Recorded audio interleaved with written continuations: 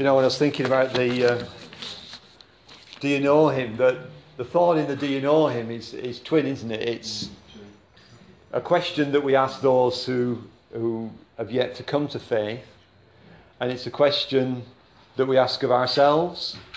And I've been struck this week. I've been meeting one or two guys around the area where we live up in Thrushfield, and I've been thinking, you know, this is a question that I need to be asking Richard. Do you know him? Because the way he was talking and some of the stuff he was coming out with, you need to know Jesus. And as you listen to what God's got for us this morning, maybe it's something that'll chime with you. I trust it will. But maybe you're thinking, this is something I want to pray for someone else. Turn it on. Sound. Don't blow me. This might be something for someone else that you want to say, yeah, I want Paula, I want Richard to know Jesus. And what I'm hearing this morning, I want to share some of that with them. So it's, do you know him? And we're going to be looking at I am the vine. So this is John 15. Just going to read a few verses.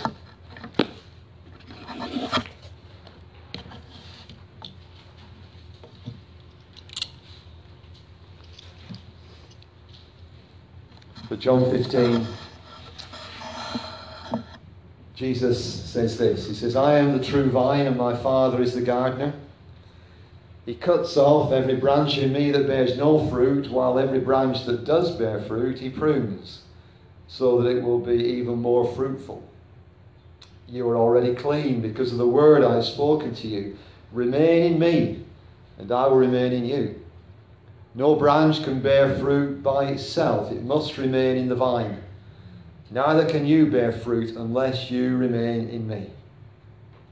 I am the vine. You are the branches. If a man remains in me and I in him, he will bear much fruit. Apart from me, you can do nothing. If anyone does not remain in me, he is like a branch that is thrown away and withers. Such branches are picked up and thrown into the fire and burned. If you remain in me and my words remain in you, ask whatever you wish and it will be given you. This is to my Father's glory that you bear much fruit, showing yourselves to be my disciples. As the Father has loved me, so have I loved you. Now remain in my love. If you obey my commands, you will remain in my love, just as I have obeyed my Father's commands and remain in his love. I have told you this so that my joy may be in you and your joy may be complete. My command is this: love each other as I have loved you.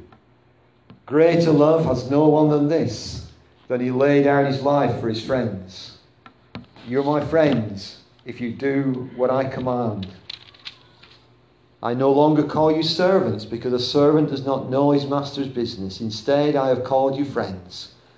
For everything I learned from my Father I have made known to you.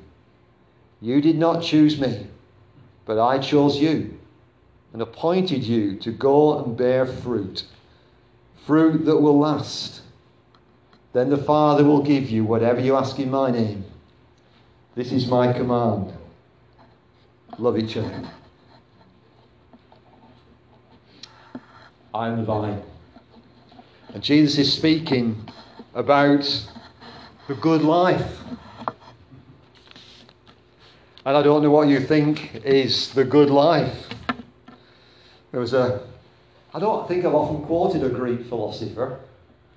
There's a guy called Aristotle who said the highest goal of human life is the good life or human flourishing. And we can speak of the word flourishing, success, flourishing, fullness is the heart of this particular I am of Jesus. Flourishing. And he uses the metaphor of the vine. And I don't know what fruit is abundant in your allotment. Anybody got an allotment? No one's got an allotment. Oh, that's right in the back, aren't there? Raised vegetable bed in the garden. Right? Well, it's part of the good. Yes, I think that's on the fringe of the good life. What's abundant in the vegetable patch at the moment? Well, I just harvested a load of Mange two. Right, Mange two. Right. Strawberries and raspberries. Strawberries. You look into your allotments, your vegetable patches, and you see flourishing and abundance. Rhubarb is the best that we've got. It just keeps going. But that idea of abundance is at the heart of what Jesus is talking about here. And he uses the vine as an example. Go to the next slide, Paul, please. And you see these I ams of Jesus, and they're like linked with Jewish history. And in the history of the people of God, the vine was a symbol that God used to speak about how he wanted them to be. He wanted them to be an abundant people who knew him, knew his life and flourished, and knew that sense of an enrichment in the way that life was for them. But like with lots of examples, maybe looking back, and maybe we can identify with it in our lives too. God's got a purpose, but somehow we can mess it up. And he says this in Jeremiah: I had planted you like a choice vine of sound and reliable stock. How then did you turn against me into a corrupt wild vine? And there's other examples in the Old Testament too, where he says to the people, you were a vine, but you went your own way. And because of that, there's a need for Jesus to come. And he speaks of himself as the true vine. What God has intended for fruitfulness became a disappointment to him and an object of judgment. Thanks, Paul. So Jesus comes and he speaks about being the true vine. That through Jesus, human flourishing will be possible, and it will be lasting too. But it's interesting when you look at John 15 as to where it comes in the story, in the Gospel. Because if you know your John's Gospel, you'll know that John 15 is preceded by John 13 and John 14 and followed by John 16. Maybe you just need to know sums to be able to sort of hack that one. But if you think about that stretch of chapters, and then John 17 as well, and Jesus is preparing his disciples for very challenging times. He's talking to them in the upper room, and he's saying things like, I'm going to be leaving you. I mean, how shattering that would have been to the disciples. And not only that he was leaving, he actually said to them, it's good that I go away. It's good for you that I leave. But there was going to be really big change for them and big challenges coming up. And there's going to be challenges that they're going to be the ones that are going to carry on what he started. I mean, how daunting that would be, when the teacher is saying to the pupils, right, you're on your own now. I don't know whether you remember when you learned to drive, some of you, what it was like when you were first driving solo, as it were, without the driving instructor or without somebody alongside you.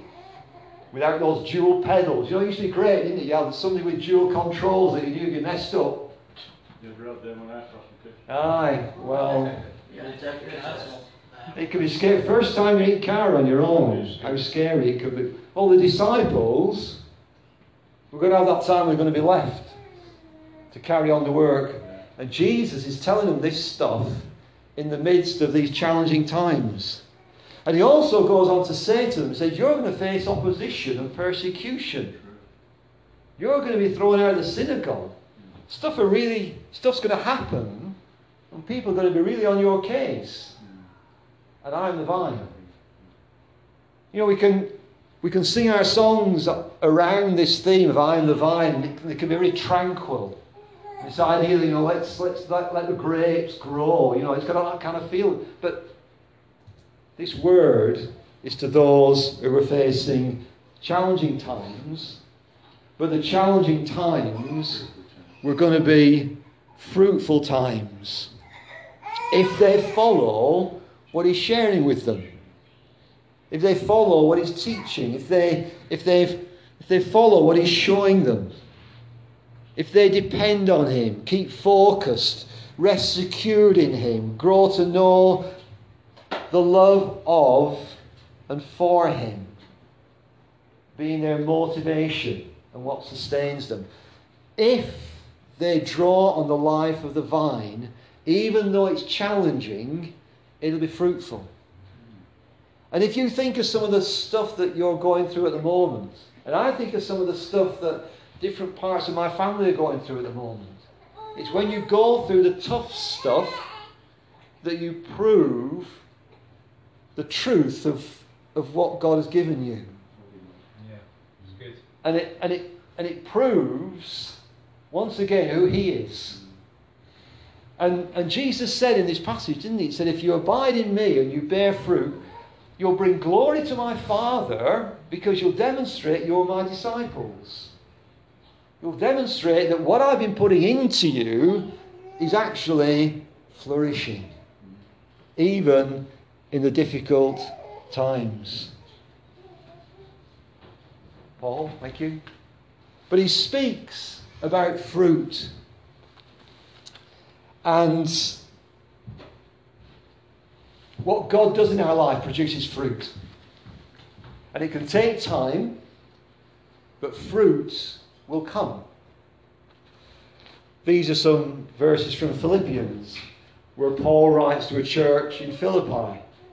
And he speaks about the gospel bearing fruit by changing lives. You look at your life, and okay, there might be stuff still to happen and still to change like there is in my life. But you look in your life and you see how God has changed your life. The gospel's changing lives. Just as it changed your lives from the day you first heard it and understood the truth about God's wonderful grace, and your lives will produce every kind of good fruit. All the while you will grow as you learn to know God better and better. Fruit's coming. Fruit's there and fruit will continue. And Jesus speaks about the fruit of the vine being fruit that will last. You know, that can be it can be an encouragement to us, can't it? That if we're going through a rocky period or a difficult time, we think, are we really going to hack it? Are we really going to last? Because we feel under pressure sometimes in our faith.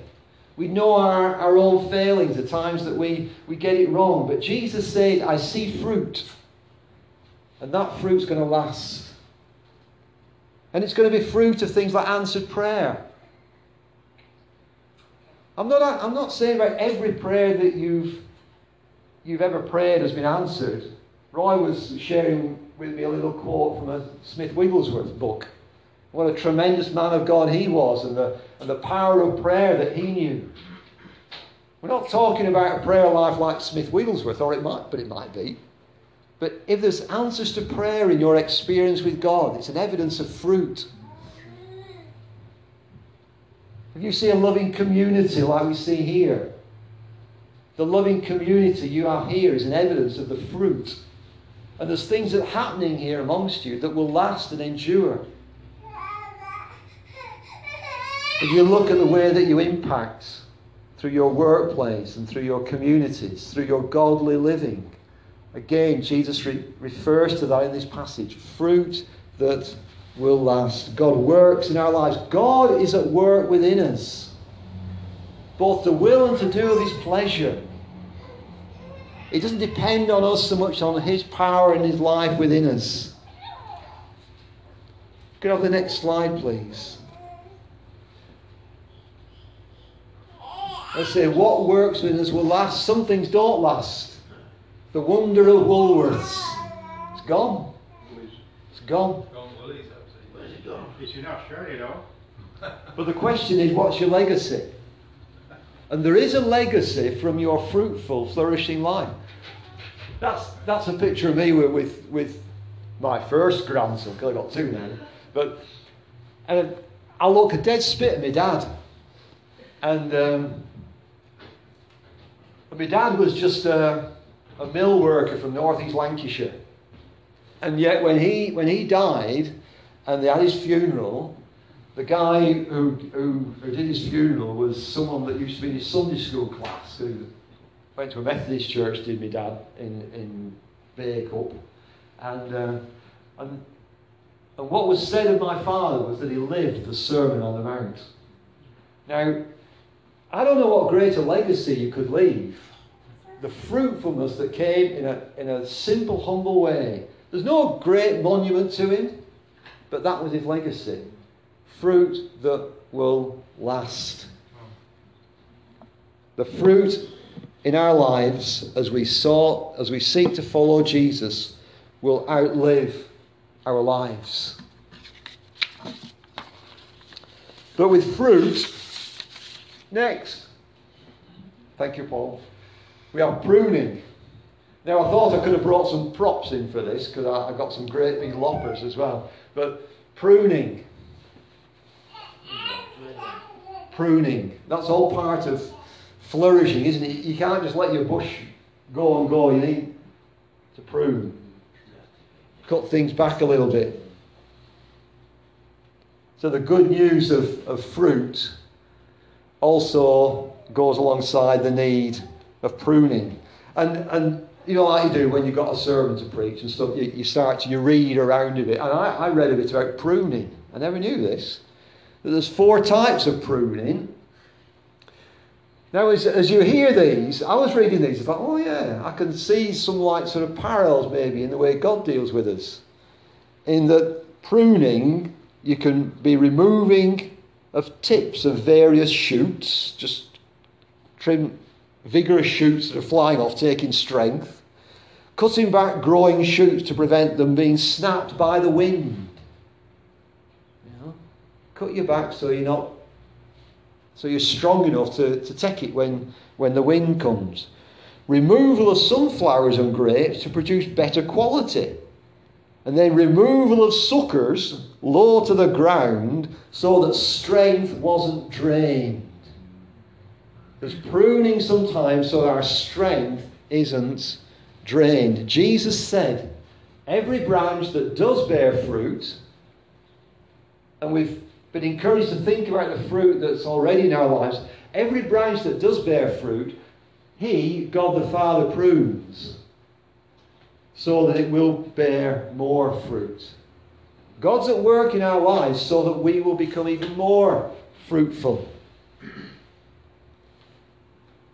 We can be so excited at the first signs of fruit. But God's not satisfied just with the small signs of fruit. He wants abundance, because abundant fruit is going to glorify the Son. As well as extend the kingdom, it's going to glorify the Son, and that gladdens the Father's heart. If you're a father and you see your son or your daughter just growing and flourishing, it thrills your heart when you see, and when God the Father sees the Son being given honour. And that's what happens through our fruitfulness. So the pruning's taking place so more fruit can grow. In our prayer life, God wants to challenge us to grow in our prayer life, to know more fruit in the way we live, to know more fruit in the love between us. Fruit is there, but we want more. And how He prunes and when He prunes is up to Him, but He does it. And sometimes we recognise when He's pruning us, and sometimes we don't. But the gardener, God the Father, is there, rubbing the corners off, challenging us, so that we become more and more like the Son. He gently draws us. He softens us. He confronts us with our weaknesses and our hypocrisy at times. He brings us to a place where we see what's been sucking the life out of us. And He says, I don't want that anymore. I'm taking that away because I want better fruit.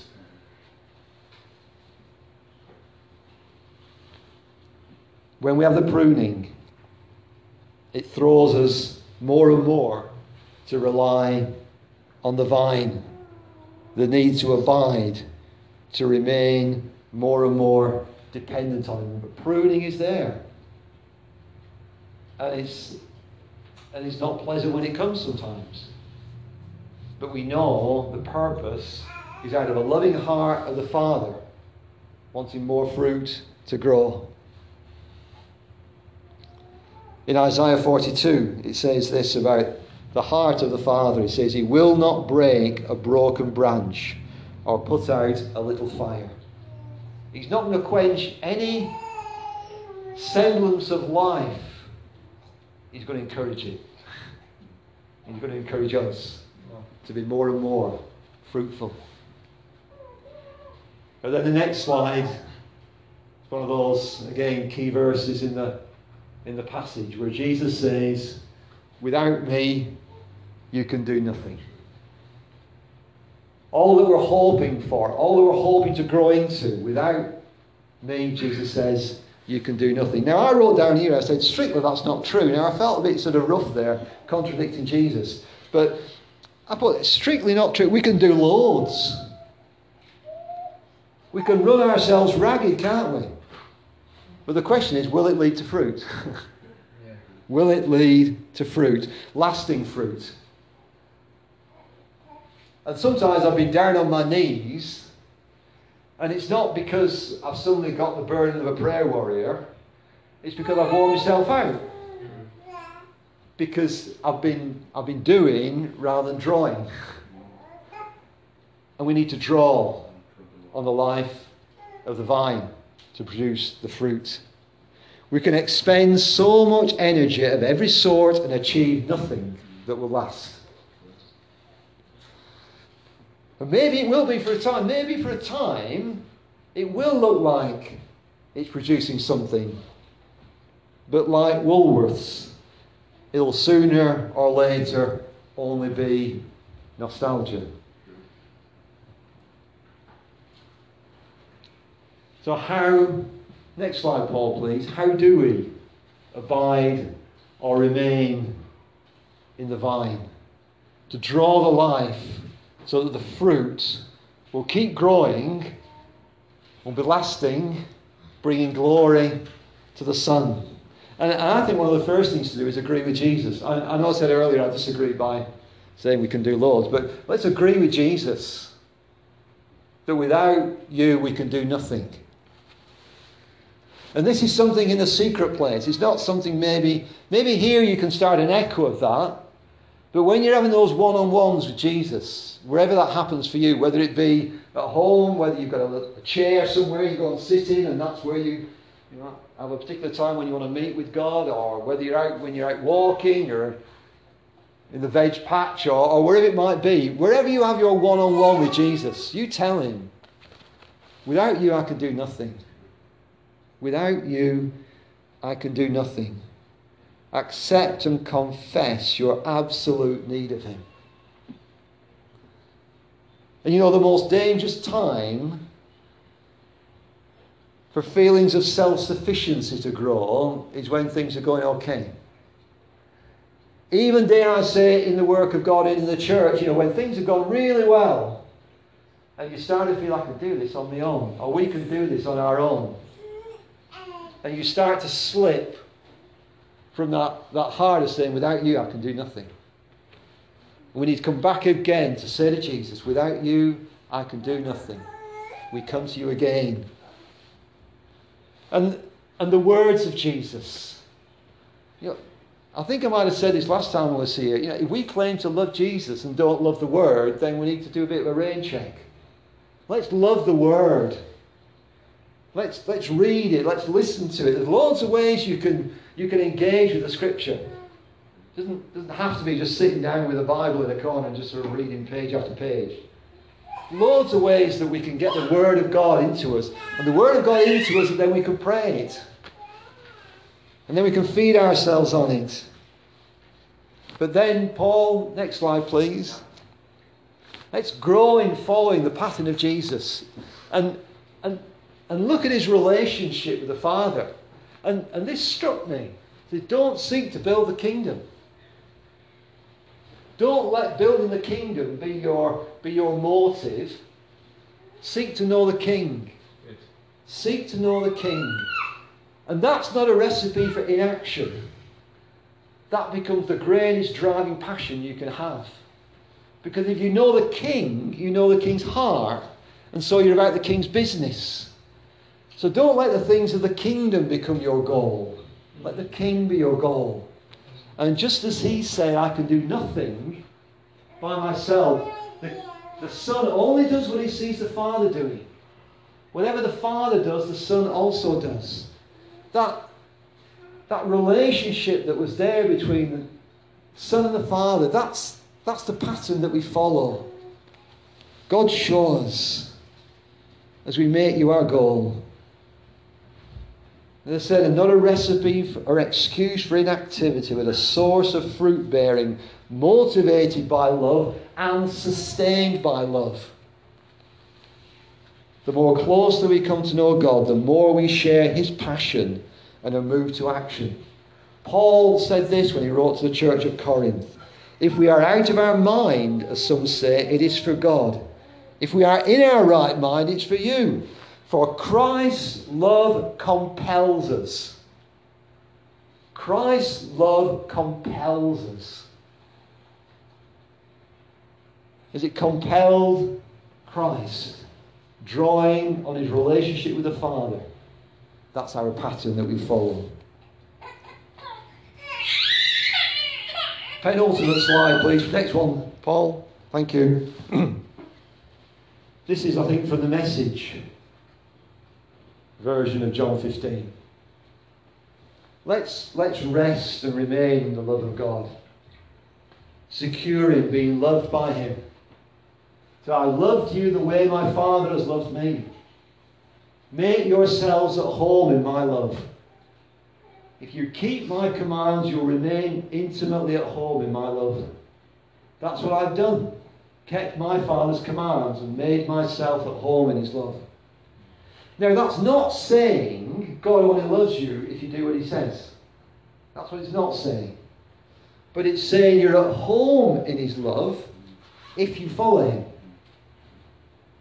His love is a place where you feel comfortable, secure, because you're sharing his heart and do what he wants.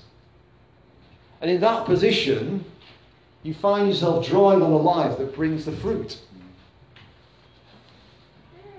Know yourself at home in the love of God. On the next slide, Paul. But it says, don't be a stranger to the love of God. Relish being loved by God. You know, we were singing that song, I Raise a Hallelujah. And you can look at situations in your life, and in your work situation, your family situation, your community situation, and you can look at situations that seem really dire, and you can raise a hallelujah, you can praise the Lord in those situations. And one of the reasons you can do that is because you're loved by God. He's committed to you to the extent of the gift of the Son. And these words to the church in Ephesus that encouraged us to let our roots go down into that knowledge of the love of God, so that in every circumstance, as we look at every situation, we can raise a hallelujah because God is loving us even in that. Don't be a stranger to the love of God. Let it be your goal, your inspiration, your default attitude and action to react like Jesus. Might it be your passion, my passion, to react like Jesus. When something goes pear-shaped, we react like Jesus. When we find ourselves being irritated, we default to love and to think the best. Because that's where he would do that. And what fruit comes out of that glorifies the Father? As we rest secure in the love of God and draw on the love of God. And all of this is taking place as he speaks to the disciples in the midst of challenging times. So this is the final slide now, thanks Paul. Where there's a question. Do you know him? Do you know him? Do you know him as the vine? Do you want others to know him? as the vine. And I must really apologise because that wasn't the last slide. This is the last slide. Any good preacher's always got another one. Which is simply that. Where Jesus said, I am the vine. You are the branches. So you're stubborn. Keep abiding in me. Let's pray. Let's pray.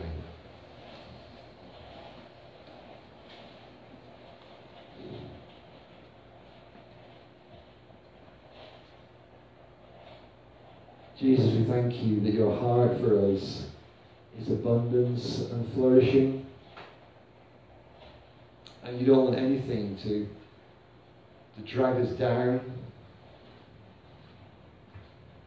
But your heart is that we would know you in the midst of each situation that comes across our way.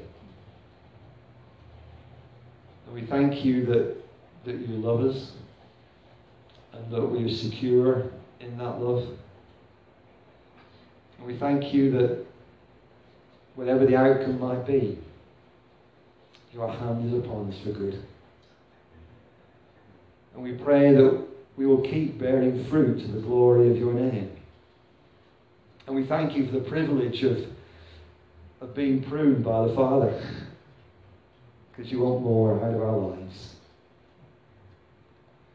So bless you for what you've done so far within us as individuals and as community. And thank you for what is still to come as we seek to rest in you, the vine. Amen.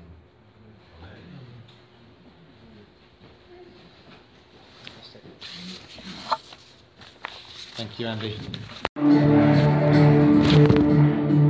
I was buried beneath my shame. Who could care?